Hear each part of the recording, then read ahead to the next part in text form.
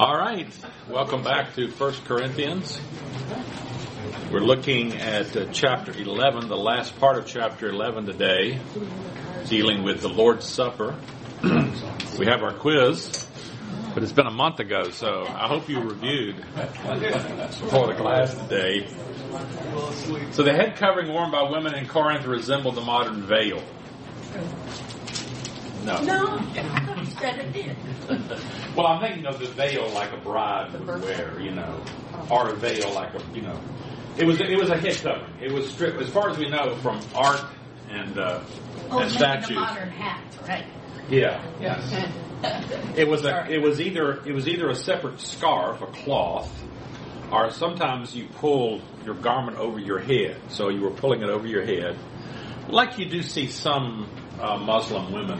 They'll have just a scarf over their head or something like that. But it's not a veil. We think of a veil as covering your eyes, I think, normally.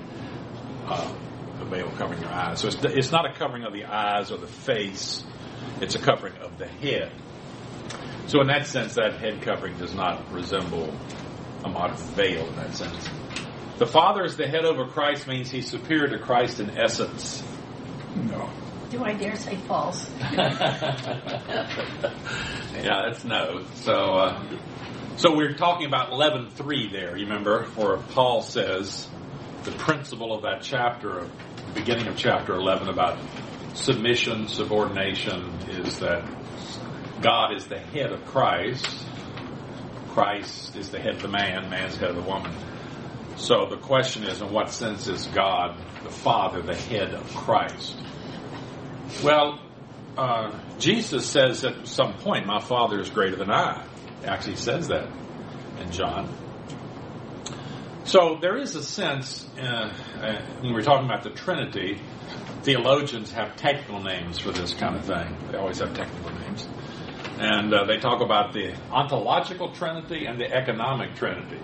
I guess in Master Plan for Life, Pastor Kent talk about the ontological means being or essence. And economic means how you function. So, there's a sense, we know that since God is a triune God, all persons have all the same attributes. They're all equal in power, essence, glory, and so forth. But there's also a sense in which they function differently. The Father sends the Son. The Son doesn't send the Father. The Father sends the Son. So the Father is the one who sends the Son, the Father sends the Spirit, and so forth. They function as we do in certain, we could say, I could say the President is greater than I am. Or some might say in Britain, the Queen is greater than I am. Well, she's greater, yeah. She's greater in her position and her authority, but not necessarily in intelligence or essence or being or anything like that. So the same thing is true in the husband-wife situation. The husband is greater than the wife in that authority sense in the marriage relationship. But he may not be greater in other ways, really. He may not be smarter or superior in any other, but he has functional authority. So that's the way it works in the church. Way it works where you work. You may work for a person. Your boss may not be the brightest person in the world, but they may be your boss. So there you are. That's the way it works. So is it proper to call modern preachers prophets? I don't think so. Now, people sometimes do say somebody's a prophet. But technically, as we'll see when we talked about prophecy, because chapter 11 talks about women praying and prophesying. So we talked about prophecy as divine communication given by God through a person, a miraculous supernatural thing. In that sense, prophecy is a miraculous gift that's no longer in existence. So in that sense, there's no prophets. We know that some people speak prophetically. They have something to say that's important. But technically, preachers aren't prophets in that sense. There is a profound interdependence and mutuality present in the male-female relationship. True. There, as we saw in chapter 11, that one does not exist without the other. Some women do not need to wear a head. Since women do not need to wear a head covering today, this passage has no application to women, wives in our culture. No, that's not true. We still observe the principle of submission in marriage and so forth without wearing the head covering. We're ready to look now at the latter part of chapter 11. This is the Lord's Supper. Does everybody get some notes? There were some notes back there. Everybody got some? Okay. We're ready to talk about the proper conduct at the Lord's Supper. And I say here, Paul now turns to take up a second abuse of Christian worship in the church at Corinth, the divisions associated with celebrating the Lord's Supper. So you can see from our chapter here, we're in the section beginning in chapter 7. In chapter 7, Paul deals with problems that apparently he got an official letter about. And he says, remember in chapter 7:1, now concerning the things you wrote about to me. And he's responding to what he has heard in this letter. And apparently this takes us through chapter 16. The first thing, remember, was marriage and related matters in chapter 7. Food sacrificed to idols was 3 chapters. That was a big section, chapters 8, 9, and 10. 11:1, probably the chapter divides better between 11:1 and 11:2. And now some things dealing with public worship. And the one was the head covering in chapter 11, 2 through 16. And now another issue in public worship is the Lord's Supper. As I say here, the divisions associated with celebrating the Lord's Supper, he says there are divisions among you in verse 18, based along socioeconomic class lines. He says, humiliating those who have nothing. So in Corinth, there were social and economic classes. Hard to talk about classes in a country like America.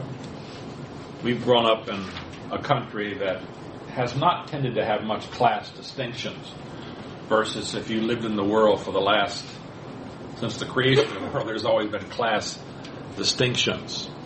There have been those who are the aristocratic class and then the lower classes. And for most of world history, you didn't cross those boundaries. If you were born in England in 1850 and 1800 or something, and your father was a blacksmith, you weren't going to become a physician. You weren't going to become a government minister. There's just no way you could rise to that position. Today, a person can be born in the humblest means in America, the humblest family, and become president of the United States. You know, well, that doesn't happen even today in most countries. It doesn't happen today, and it didn't happen for most of history. So there were classes, there were class distinctions. Those who were the more aristocratic class, now they were wealthier too. It's true even in places like India today. India still has, and I think it's a little shameful among Christians in India. Don't tell anybody, don't tell any Indian people I said this, but I think there's still, it's a little sad from what I understand, you know, that there is still those class distinctions are hard to get rid of. They're hard to remove.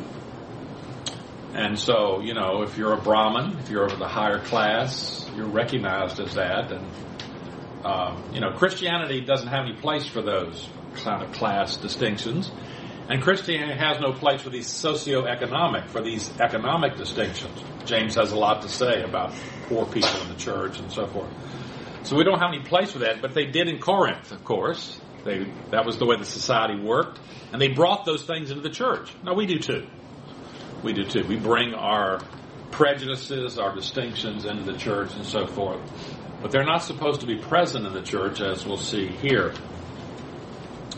So there's a problem here with certain people being abused, those who have nothing, the poorer classes. Although Paul makes reference to some people getting drunk, that in itself is not the real problem, but one result of the primary abuse. In order to understand the abuse, we must be aware of the fact that in the early church, the Lord's Supper was most likely eaten as, or in conjunction with, a meal.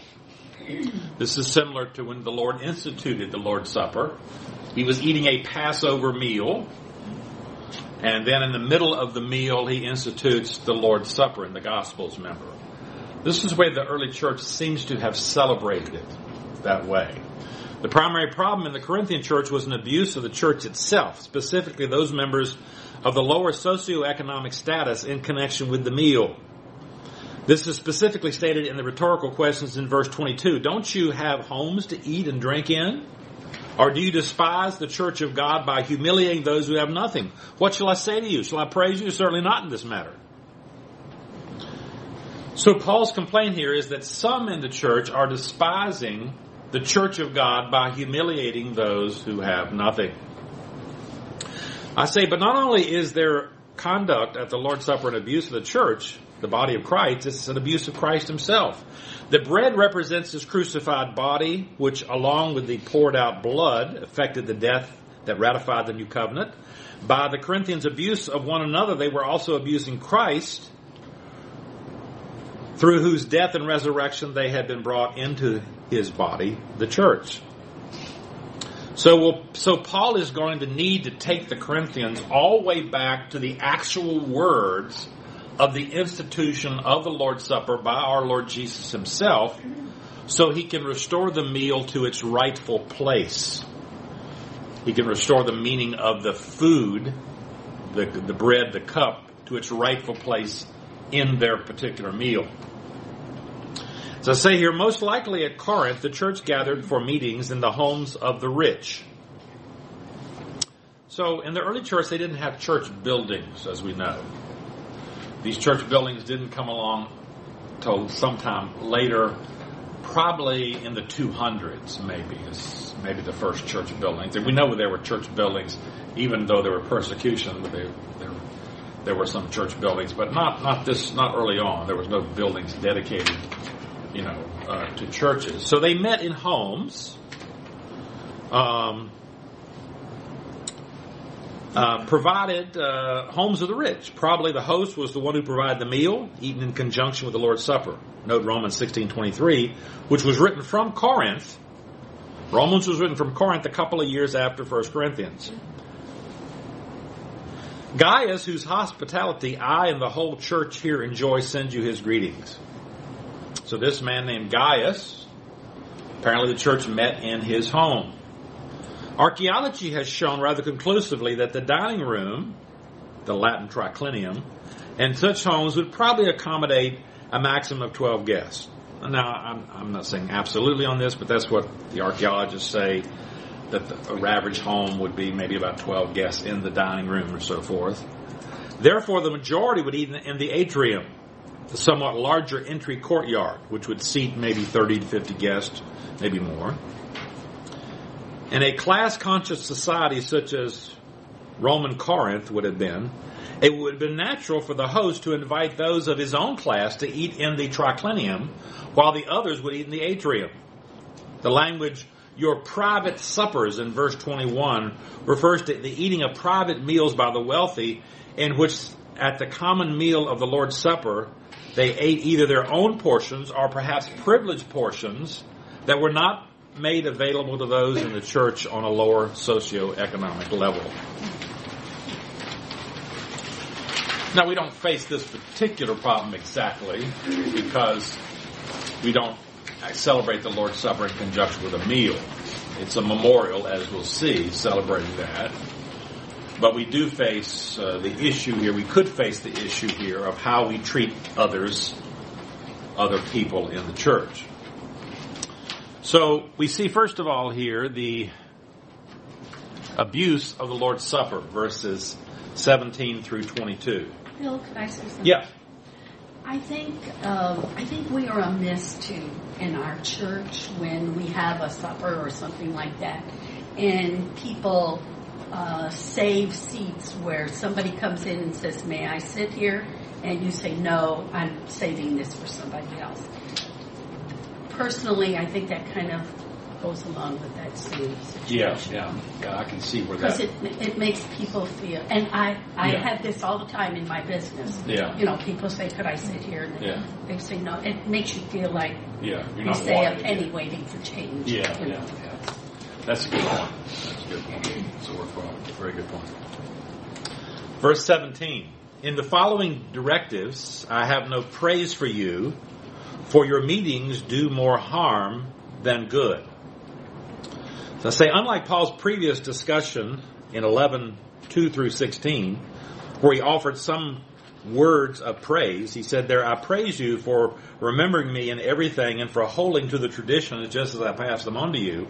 When it comes to the issues of the Lord's Supper, Paul has no such praise, since their meetings do more harm than good. Verse 18, in the first place, I hear that when you come together as a church, there are divisions among you, and to some extent I believe it. Paul now explains how the Corinthians gatherings are unfortunately for the worse rather than for the better. When the Corinthians come together as a church, there are divisions among them. These divisions are directly related to their coming together as a church.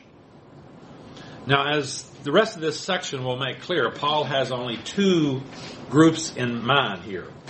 What we might call the haves and the have-nots.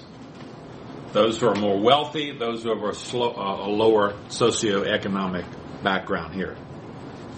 Now we gather from what Paul says in the rest of this section, he does actually believe it. He says, and to some extent I believe it. What we gather from what he actually says here, he says he actually does believe this. But I think he states it in a way to sort of shame the Corinthians, you know. It's terrible that there are these kind of divisions. And, you know, I guess we have to believe it. It's so inappropriate. It would make a normal person question the truthfulness of it. Seems to be what he's saying here. Verse 19, no doubt there have to be differences among you to show which of you have a God's approval.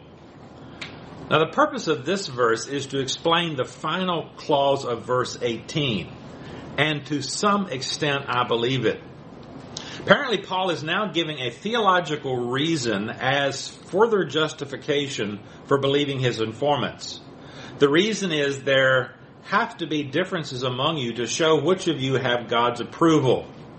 The term differences is roughly synonymous with divisions. There have to be these differences or divisions among you in that sense. The problem with this verse is understanding how Paul, who earlier in the letter argued so strongly against divisions, can now affirm a kind of divine necessity for divisions. Why should there be a divine necessity for divisions? Paul is apparently reflecting on the fact that there will always be true and false believers in the church.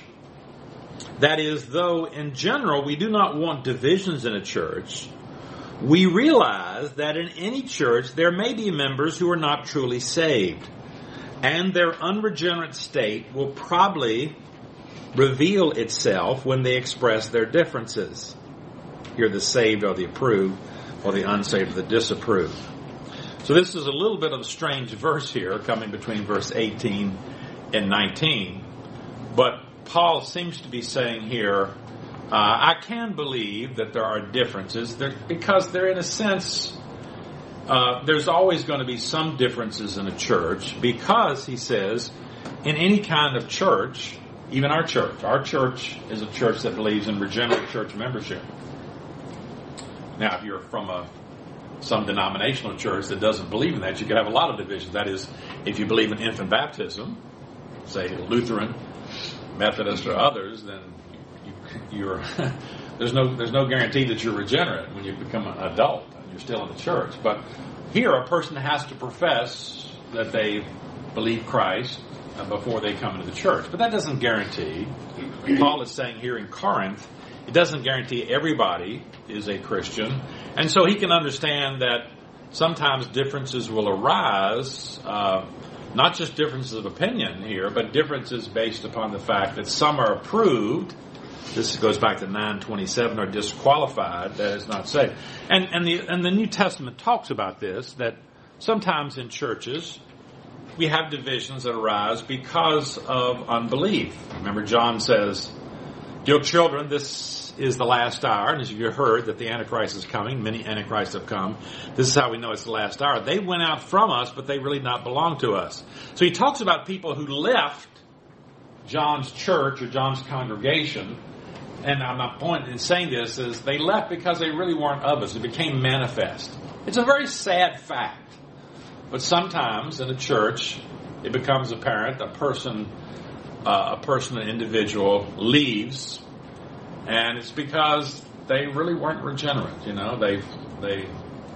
We thought they were, we hoped they were, but ultimately they couldn't submit. They just got upset with some teaching, the teaching of the Bible. I just can't accept that. I just can't go along with that. And it doesn't always mean they're unsaved because they leave because they're upset. People get upset over they didn't like the color of the carpet. They don't like the way the piano is played. Or people get upset about all kinds of things and leave churches. But still, it's possible, as John says here, and as Paul is saying, we shouldn't be totally surprised if people leave are upset in the sense that we don't want Christians to do that. We hope we can live together as brothers and sisters, but we know there could be people in our church who are really not regenerate who will ultimately leave because they just can't accept the truth. And John talks about that again.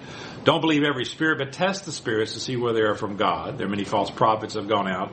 This is how we recognize the Spirit of God, every spirit. So he's talking about knowing that even within the community that he's in, there can be false teaching and so forth. And so not everybody's speaking the truth, except for Bill Combs, of course, But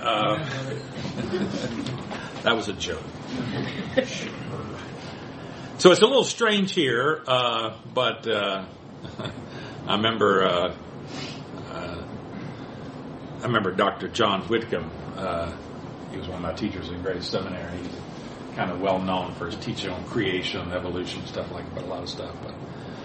But he always pointed out this verse here to us about this is just something you have to live with. That you're going to see this kind of thing in churches where people, because they're not really regenerate, there has to be, so that we can determine who's with the truth and who's not with the truth. That's just the way it has to be. Verse 20, so then, when you come together, it's not the Lord's Supper you eat. With the word so then, Paul returns to his argument of verse 18, after this sort of digression in verse 19, concerning the divisions around the Lord's Supper. Although the Corinthians are coming together as a church and eating a meal, Paul says it's not the Lord's Supper you eat. It's not the Lord's Supper in that it's not a meal that honors the Lord. So it doesn't belong to the Lord. It doesn't honor the Lord. Paul is drawing a contrast between what should have been the Lord's Supper, one that is consecrated, one that's dedicated, one that honors the Lord, and their own private little suppers, as we'll see in verse 21. So even though it's intended to be the Lord's Supper that they are eating, it turns out because the way they are treating and making these distinctions between rich and poor is not really turning out to be one that honors the Lord. It's not the Lord's Supper in that sense. Verse 21. For when you're eating, some of you go ahead with your private suppers. As a result, one person remains hungry and another gets drunk. In verse 21, Paul seeks to tie the ideas of verse 18 and 20 together. He does so by explaining the nature of the divisions and why their meal ceases to be the Lord's Supper. Verse 20. For when you're eating, some of you go ahead with your private suppers. As a result, one person remains hungry and another gets drunk. So it seems that the rich are eating their private meals at the Lord's Supper, probably in the triclinium together, which would include, special portions, private portions, more food, more elaborate kind of thing. The precise nature of these private meals is not certain. Most likely they were both quantitatively and qualitatively superior to those of the have-nots. So the language, some are hungry and have nothing, implies that the meal of these have-nots is basically sort of the bread and the wine associated with the meal, with the Lord's Supper, and nothing else in the meal. In the end, what this means is that one person remains hungry and the other gets drunk. Although drunkenness is certainly a problem, it's always a sin in the Bible, Paul is not simply concerned about drunkenness. What he's done here is to take the words from both parts of the meal, eating and drinking, and express them in their extremes. So one extreme is to go hungry. You don't have enough. If you don't have enough, you go hungry. The other extreme is to gorge yourself. And if you gorge yourself on this food and wine, you will eventually get drunk here. So he's talking about the extremes of how the poor are treated versus how the rich are treated here. And as the following verse will make clear, verse 22, Paul's concern is not simply with drunkenness of the one, but the hunger of the other. Verse 22, but don't you have homes to eat and drink in? Or do you despise the church of God by humiliating those who have nothing? What shall I say to you? Shall I praise you? Certainly not in this matter. It's clear from the tone of this verse that Paul is very upset at the Corinthian church and their abuses at the Lord's Supper. Paul is so filled with indignation that he puts forth a series of rhetorical questions intended to reduce the rich to shame. Rhetorical questions are just questions you ask to provoke thought, but you don't expect to be answered. So he puts forth these series. The first question responds to verse 21 directly. It's full of irony or satire. For surely it cannot be, can it, that you don't have houses to eat and drink in, you know? If you want to have this big feast and gorge yourself, do that at home. Don't do it here at the assembly of the church and then humiliate others who have nothing. If they don't have houses to eat their private meals, then, they shouldn't be doing that here in the assembly of God. But if they are eating these meals in the presence of others, then there's a second question that's called for. Or do you despise the church of God by humiliating those who have nothing? And this question really gets at the behavior that Paul is upset about. The real nature of their behavior. And so with the third and fourth question, he kind of brings the argument to where it began in verse 17. What shall I say to you? Shall I praise you? To which, of course, the answer is certainly not in this matter. I say here, the first two questions together indicate that Paul is addressing the wealthy. They have houses to eat and drink in. I mean, some of these people in the church are slaves.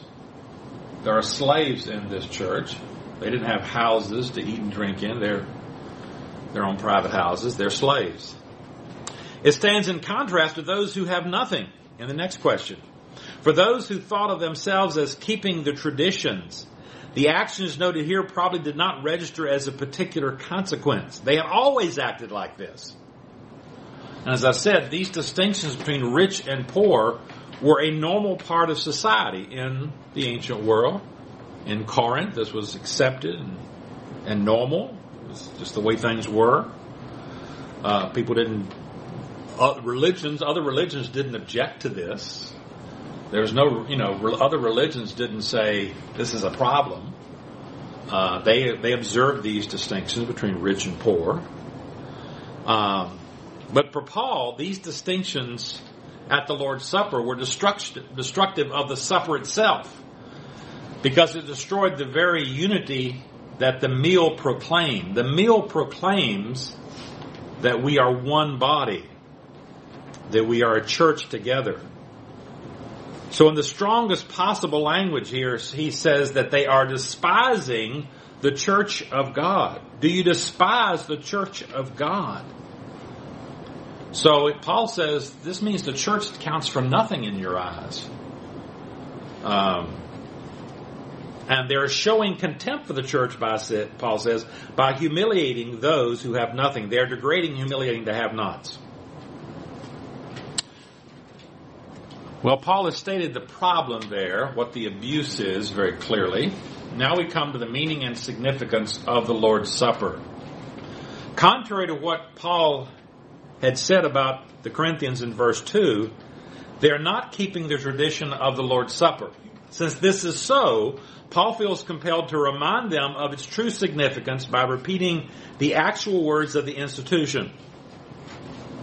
While they're going ahead with their own private meal and thereby humiliating the have-nots, the wealthy have also apparently lost touch with the meaning of the supper itself. So the words of the institution here are going to be repeated by Paul, the words of our Lord Jesus, to remind them of why they should be celebrating this meal in the first place. They're supposed to be celebrating this meal to honor Christ in a special way, to remember Christ. And as he says, to proclaim the Lord's death until he comes, he'll tell us. So their actions are not in keeping with this proclamation of the gospel. Verse 23. For I received from the Lord what I also passed on to you.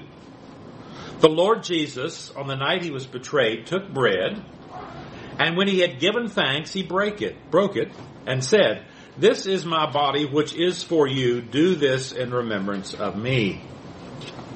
In verse 22, Paul made it clear that he had no praise for them in their celebration of the Lord's Supper.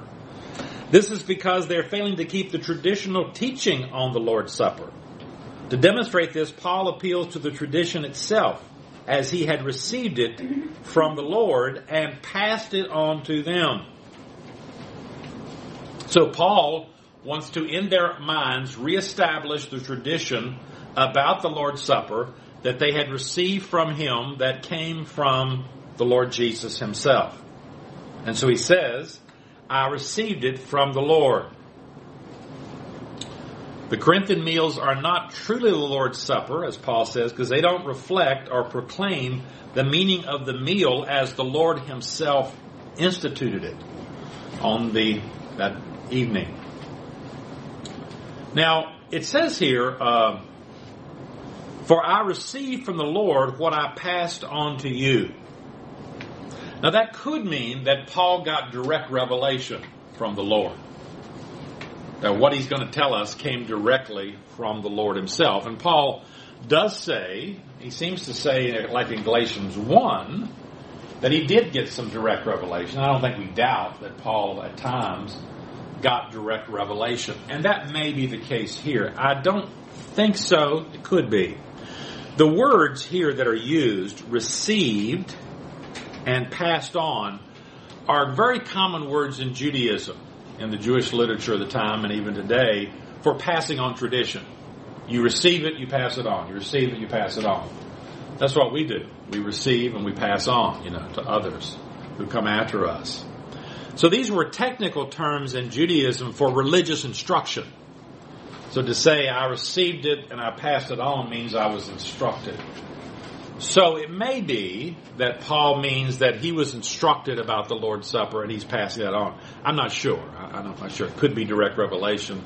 It's hard to tell. But the words we know are used of the way that Jewish teachers talked about being instructed. I received, I passed on. Our present celebration of the Lord's Supper is a continuation of the Last Supper that Jesus ate with his own disciples.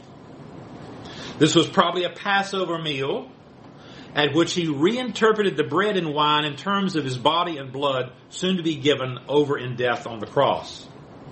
The term body refers to the actual body which was about to be given over in death. The verb is here, when Paul says, Jesus says he broke it and said, this is my body. The word is simply means signifies, stands for, or represents. No one sitting with Christ around the table would have thought he was saying that the bread was somehow a literal extension of his flesh. This is a common meaning of is in the New Testament, the Greek word is. When Jesus spoke again to the people, he said, I am the light of the world. He's using a metaphor. He's saying, you're not saying I am literally light. When Jesus says, I am the gate, he doesn't mean I am literally a physical gate, but I'm like a gate. I represent a gate.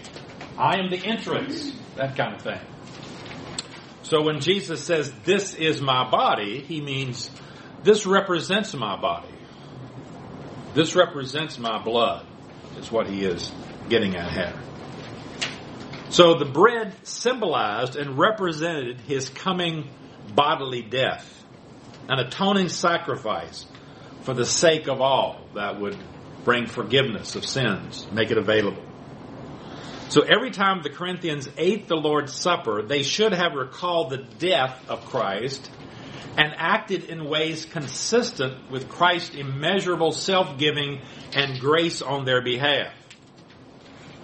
They were to do this, as Paul says, in remembrance of me.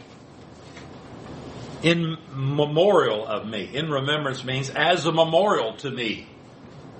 So in our church, we believe that the ordinances of the baptism and the Lord's Supper are that. They're ordinances. They're not sacraments. They don't convey grace in that sense.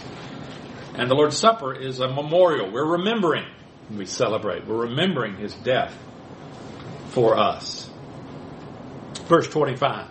In the same way, after the supper, he took the cup, saying, "This cup is the new covenant in my blood. Do this whenever you drink it in remembrance of me." Jesus identifies the cup with his blood in terms of the new covenant of Jeremiah 31:31.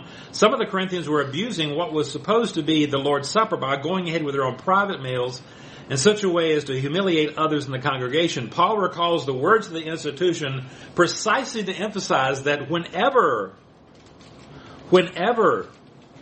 they eat this meal, it is to be the Lord's remembrance. It's to be in the Lord's remembrance. In the next verse, he will go on to explain what that means for him. Verse 26. For whenever you eat and drink this cup, you proclaim the Lord's death until he comes. Paul now concludes with a verse that really explains what Paul has been getting at all along. The word "for" indicates that he is now giving his reason for repeating through tradition at this point in the argument. It's not because the Corinthians have forgotten the words, nor because they have abandoned the supper. Rather, it's because their version of the supper gives a false view of its original intent. Remember, Paul had asked, shall I praise you for how you're carrying on? No, he said. For the tradition is this, at which points he repeats the words of the institution.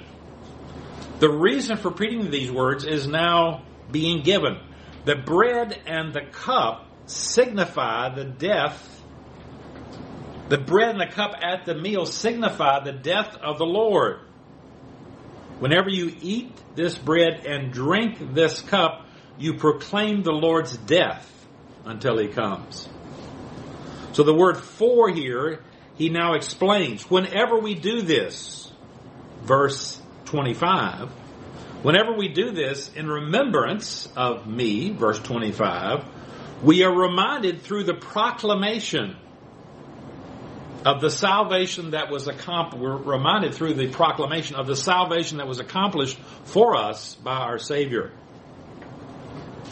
Now I say here the verb proclaim, Paul says, whenever you eat this bread and drink this cup, you proclaim the Lord's death, always means to preach the gospel of Christ in the New Testament.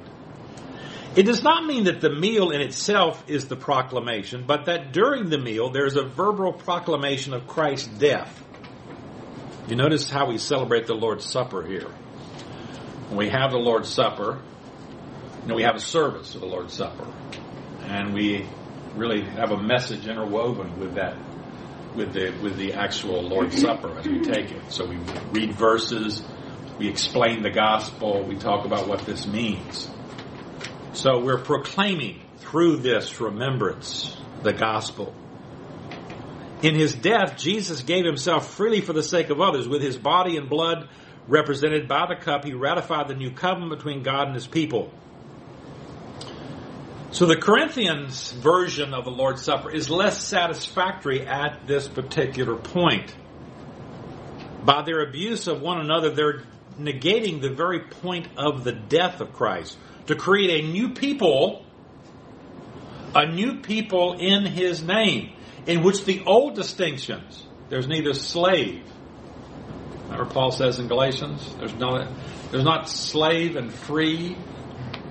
You don't have those kinds of distinctions. You don't have those class distinctions in the church. These old distinctions based on human depravity are now gone and should no longer be in effect.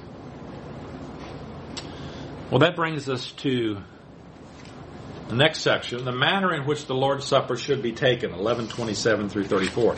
In this section, Paul now applies the point of verses 23 through 26 to the Corinthian version of the celebration. Their supper in the Lord's honor is in fact dishonoring to him in two ways. First, the haves have been abusing the have-nots by going ahead with their own private meals. Second, they have therefore been abusing the Lord himself by not properly remembering him, especially in terms of the salvation he has accomplished through his death, which was intended to make them one, not divided, as their supper does. The purpose of the present section is to correct this first abuse by warning them of the dire consequences of persisting in this kind of behavior at the Lord's Supper. Verse 27. So then, whoever eats the bread or drinks the cup of the Lord in an unworthy manner will be guilty of sinning against the body and blood of the Lord. The words "so then" indicate that Paul is now drawing a conclusion here, applying what he has just said about the meaning of the words of the institution in verse 26 to their abuse of the Lord's table. So then, whoever eats the bread and drinks the cup of the Lord in an unworthy manner will be guilty of sinning against the body and blood of the Lord. Paul, partaking of this meal in an unworthy manner is what the entire section is about. Unfortunately, the phrase "in an unworthy manner" was translated with the adverb "unworthily" in the King James Version. The King James says, "Wherefore, whoever shall eat this bread and drink this cup of the Lord unworthily shall be guilty of the body and blood of the Lord." This tends to give the impression that the problem is with the character of the person doing the eating rather than the manner in which it is being done. Now, I should say that's not what unworthily really means. Unfortunately, unworthily kind of gives that impression that the problem here is the character of the person doing this. As I say here, Paul's real concern is related directly to verses 20 through 22, where some are abusing others at the Lord's table. Now, that certainly involves character, but by going ahead with their own private meals. Such conduct is unworthy of the Lord's Supper, where Jesus' death is being proclaimed until he comes. So much so, Paul goes on to say that such a person will be guilty of sinning against the body and blood of the Lord. So in that sense, the sinful character of the person eating is important because they are disregarding the true significance of the Lord's Supper. So there is sin involved here, and it's character in the sense that they are abusing the real meaning of the Lord's Supper by abusing the poor in this sense, not recognizing the real significance. Paul's point is that those who carry on at the Lord's table, as the Corinthians are doing, have missed the point of the meal, which is to proclaim salvation through Christ's death, signified in the bread and cup and proclaimed in the bread saying and cup saying. To eat the Lord's Supper in a manner that violates this purpose to proclaim the Lord's death makes one guilty for the death of the Lord. Guilty in a judicial term is a judicial term, which means that the Corinthians are answerable to God, the final judge, for this abuse. So the Lord's Supper proclaims the Lord's death, Jesus' death. And those whose behavior at the Lord's Supper does not conform to what that death entails effectively shift sides. They're on the wrong side. They're no longer being aligned with the Lord themselves. They're aligned with people who don't understand the Lord's death. I mean, they're missing the point of the Lord's death. Paul says in 1 Corinthians 2:8, none of the rulers of this age understood the Lord's death. They didn't understand the significance of what he was accomplishing, for if they would have, otherwise they would not have crucified the Lord of glory. So these people are making themselves to God's judgment because they misunderstand. They're abusing the real meaning and purpose of the Lord's Supper. They're sinning against their Christian brothers and sisters. And by doing that, they have sinned against Christ himself. Verse 28. Everyone ought to examine themselves before they eat of the bread and drink of the cup. The Corinthians' behavior has misrepresented the gospel they claim to embrace. Before they participate in the meal, they should examine themselves in terms of their attitudes toward the body of believers, how they are treating others, and their understanding of what the elements represent, since the meal itself is a place of proclaiming the gospel. You've probably gotten one of these emails from Pastor Ken before we have the Lord's Supper. Gotten one of those where it says, if you have anything against someone in the church, you better make it right. You better get that right, get it settled before the Lord's Supper. He's reflecting what we're talking about right here. So this verse 28, along with verse 29, raise proper caution about casual participation in the Lord's Supper by those who are not obedient Christians. Verse 29. For those who eat and drink without discerning the body of Christ, eat and drink judgment on themselves.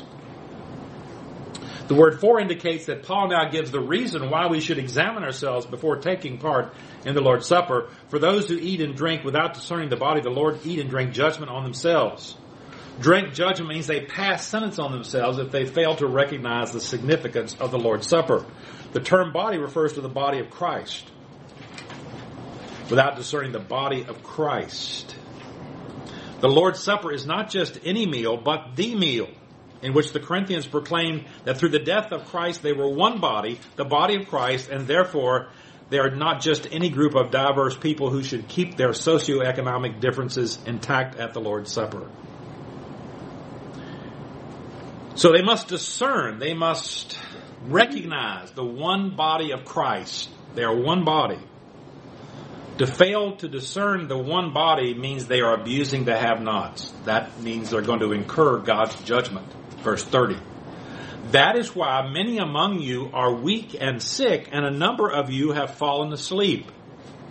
This judgment that Paul announced in verse 29 has already begun in the Corinthian church among those who have abused the Lord's Supper. This is why many among them are weak and sick, and a number of them have fallen asleep. So God has chastened these people for their disobedience. He's brought illness and even death, he says, to chasten the disobedience of these Corinthians who are abusing the Lord's Supper. Verse 31. But if we were more discerning with regard to ourselves, we would not come under such judgment. Nevertheless, when we are judged in this way by the Lord, we are being disciplined in that we will not be finally condemned with the world. Picking up the theme of self-examination from verse 28, Paul says that if the Corinthians had been examining themselves, they would not have been experiencing the judgments of verse 30. Their examination of themselves is to take the form of discerning the body. If they had been doing that, they would have not be coming under judgment. However, they are in fact presently being judged by the Lord in the way mentioned in verse 30.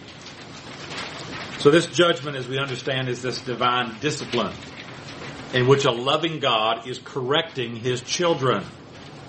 And the purpose of such discipline, according to verse 32, is so we won't be finally condemned in the world.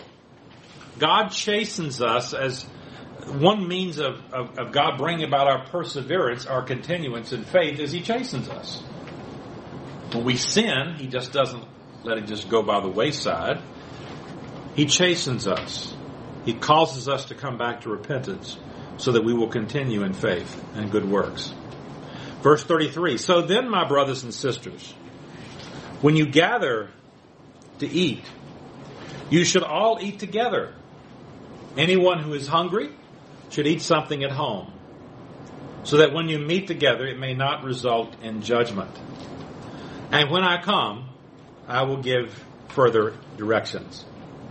The words so then introduce a final conclusion in verses 33 and 34 from Paul's previous discussion.